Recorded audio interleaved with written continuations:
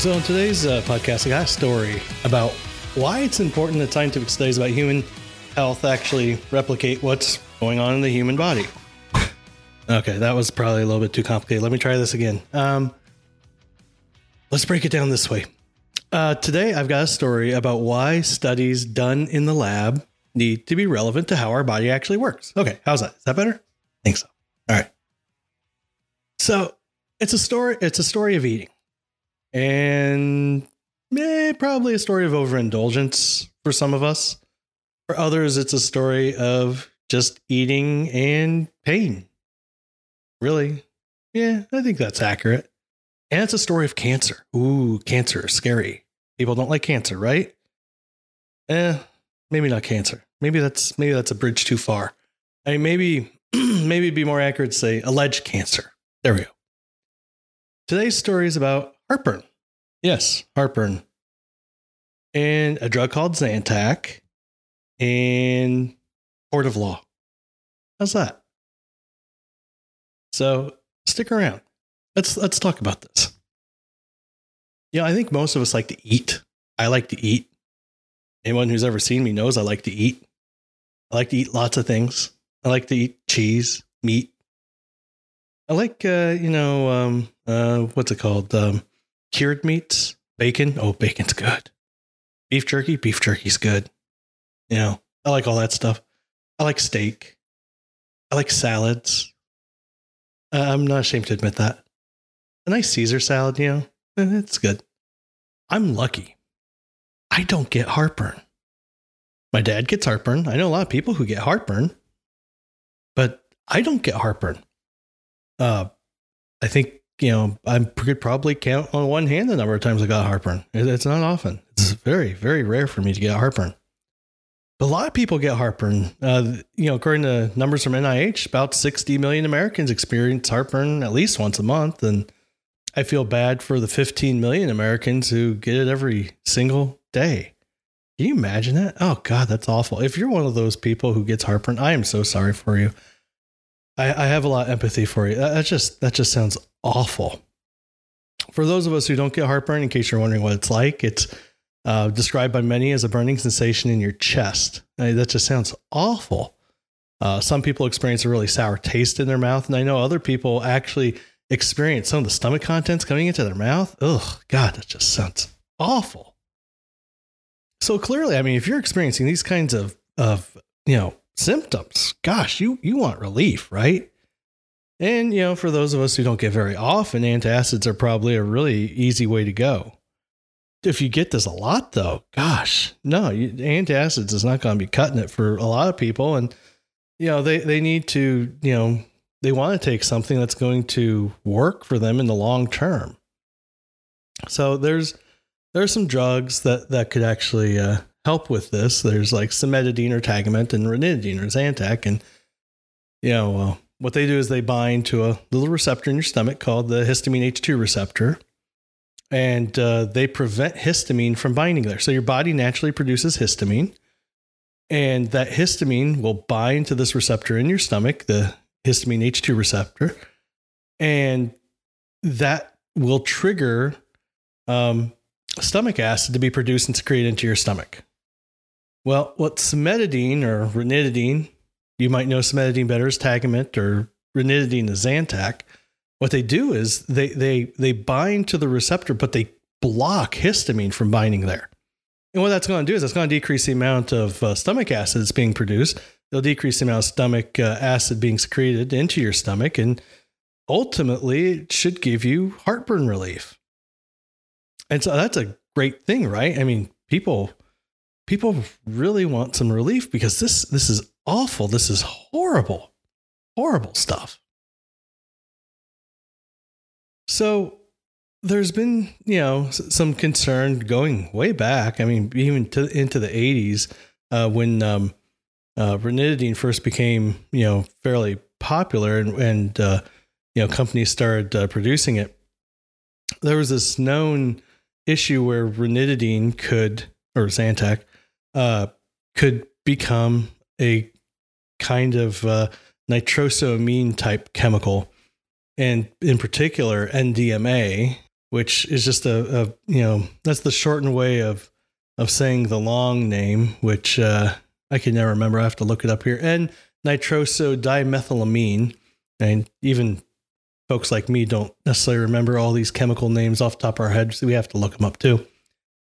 It was known that Zantac or ranitidine could become NDMA. It's been known for a while, but in order for that reaction to happen, you have to have, proper conditions. And one of those conditions is you have to have nitrite. And in the presence of nitrite, ranitidine can form NDMA, and it can do that typically if it's in an acidic environment that will hasten this production. But you need to have sodium nitrite, and you need to have a lot of it. Well, there was a company called Valisure. Valisure, among many other things, they will examine drugs and they'll see if there's any kind of contaminants in there. And like I said, it's fairly well known that you can get this NDMA contaminant from Zantac in the presence of an acid with high amounts of sodium nitrite. And one of the things that Valisure did was it conducted a study using an artificial stomach where they pump in all kinds of stuff, all kinds of different acids and everything to simulate, the gastric juice in your stomach, right? They put this in this container, which is the artificial stomach. They put in a ton, not a literal ton, but I put in a lot of sodium nitrite in there. They put Zantac in there. They draw out a sample from this artificial stomach, and they ask the question, can we find NDMA? Well, based on what I just told you, for a fact they're going to find NDMA, right? The conditions are ripe for NDMA. I mean, of course you're going to have NDMA in there. And Valisure, sure enough, they found NDMA. And, when you have a situation where it's like the perfect storm, right? Hey, we found this contaminant, and it just so happens NDMA is a probable human carcinogen. Like most things, there is a level that is safe. FDA will even tell you, there's a level that's safe as long as you're at or below that level and you're exposed to it at that safe level every day of your life for 70 years, you will not get cancer. All right? Well, there was a lawsuit. People were really scared, right? Because think about it. If your choices are, well, let's see here, I could not have heartburn or I could have cancer. That's pretty scary, right? Cancer is really scary. I don't want cancer. I don't know of anyone who does. That's horrible. And so now these people are scared and they think, well, crap, I've been taking the Zantac, and now Valisure is saying that, based on their study, my stomach could be producing, this carcinogen, NDMA. It could be producing this in my stomach as I'm taking this drug to treat my heartburn. Well, that's not cool. That's absolutely not cool. So that's the perfect storm for a class action lawsuit. And that's what's happening right now. We're still in the midst of a class action lawsuit. Lots of lawsuits got combined into its multi-district litigation is the fancy word for it. But basically, they combine all these different lawsuits together. And there's a judge in South Florida who is hearing all this. So that's kind of where we're at right now. Now, remember, I was telling you that, today's story is a story of, it's a story of many things, but one of those is it's important that when you do a lab study, that it actually replicates what's going on in the human body. Okay. So when we're doing these studies, we need to actually replicate the physiological conditions that we're dealing with. Now, remember, let's rewind. I said, I wasn't giving you very specific terms, but I said, they put in a lot of sodium nitrite into this artificial stomach, and then they're seeing NDMA being produced, right? Now you might be saying, okay, so what? How much? How much are we talking? How much bigger is this? What would you think if I said 20,000 times higher? That's clearly not physiologically relevant, right? That does not replicate what we see in the human condition, does not replicate the levels of sodium nitrite that we would see in a human stomach, right? 20,000 times, that's astronomical. It's even 300 times higher than if you ate a whole bunch of bacon. 300 times higher than after a nitrite-rich meal, okay? And like I said, nitrite, let's back up. I forgot to tell you what nitrite's used in, right? Where would you ever see nitrite? Why would nitrite ever be in your stomach? You're probably wondering. If you like cured meats or cured fish, nitrite is probably in there. Nitrite is a salt that's commonly used in order to cure meats. So if you like beef jerky, and I'm raising my hand, I do. I love beef jerky. Who doesn't love beef jerky? Man, I mean, if you're a carnivore and you don't like beef jerky, I just kind of, really? If you're a vegan, clearly, I would be shocked if you're a vegan and you eat beef jerky. That just shouldn't be a thing. But if you're someone who eats meat and you don't like beef jerky, man, you're missing out. That's good stuff there. Bacon, bacon was a fad just a few years ago, right? Just imagine how much nitrite people are ingesting right there. Today, to produce bacon, it's not uncommon that you're going to pump the bacon full of nitrite. Now, there's a limit, right? USDA sets a limit on how much nitrite you can have. Off the top of my head, I'd need to go back, but I think it's somewhere in the neighborhood of 200 ppm or something like that. But when you ingest that bacon, you're not getting 200 ppm nitrite. Let's be very clear about that. Only a little bit of that nitrite is actually going to be in your stomach and stay in your stomach. Most of it's going to get pumped out into your intestines, into your fecal matter, and leave. Some of it may get absorbed into your body, but what we really care about is how much is actually in this gastric solution. And like I said, even for a nitrite-rich meal, the amount of nitrite being used in these studies that Valashir paid for was still 300 times higher than what you'd have for a nitrite-rich meal. Okay, these are just crazy levels of nitrite. So the amount of nitrite that is actually in your stomach is actually not too terribly high, which is kind of interesting. But like I said, the thing that I found fascinating about these Valashir studies is they are typically using 20,000 times higher amounts of sodium nitrite than is actually found in human gastric juice. And like I said, and sometimes 300 times if after a nitrite-rich meal. This means that Valashir was actually using an unrealistic amount of sodium nitrite. And only under these extremely unrealistic situations were they seeing these increases in NDMA. Isn't that fascinating? So they had to have these unrealistic situations with these huge amounts of nitrite before they finally saw an increase in NDMA. So what does that mean? Well, what that means is these studies that are using these levels of sodium nitrite that are just simply outrageous aren't relevant. They aren't relevant to you or me. If in order for you and me to get NDMA produced after taking Zantac, we have to swallow an entire bottle of sodium nitrite or something, that's not relevant. Get 20,000 times more sodium nitrite in order to get the NDMA levels up. That's absolutely ridiculous. Absolutely ridiculous. So clearly these studies are not relevant to humans, right? That's very clear. And that's kind of what's important here, is we need to bring it back to relevance. And so when we're looking at studies and we're trying to figure out, hey, is this study actually relevant for my situation? We need to go back and we need to make sure that the study is actually relevant.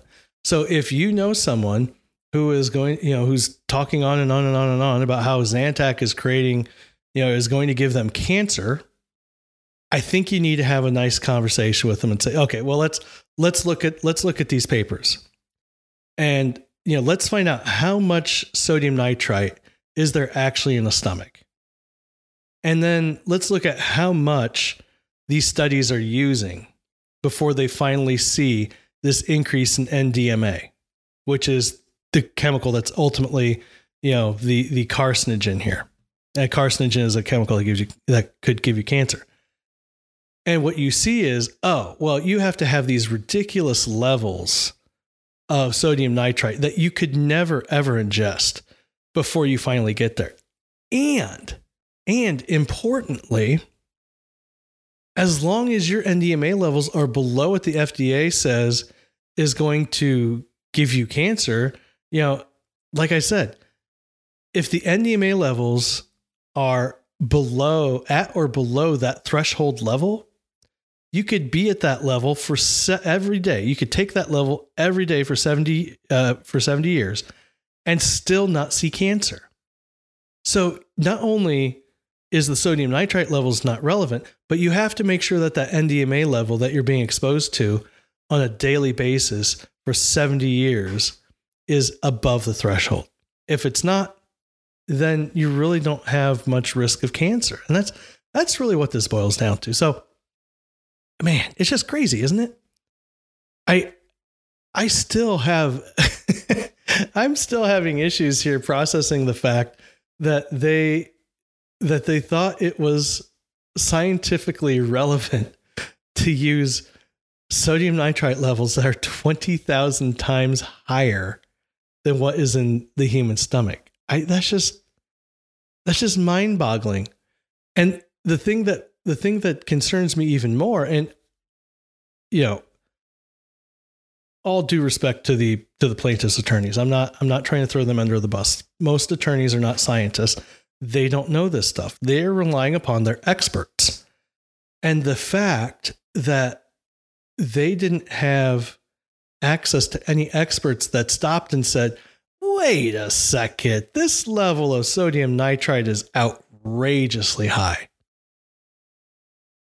That just, man, there's something, so there's clearly something wrong with the way our system works if, cases like this can move forward. But, the good news is the judge saw right through it. The judge on December 6th, and this is actually how I found out about this particular issue. The judge on December 6th published an opinion that threw out most, if not all, of the plaintiff's experts because of many reasons. But for this particular Valashir study I'm talking about today, she pointed out the fact that, this is 20,000 times higher.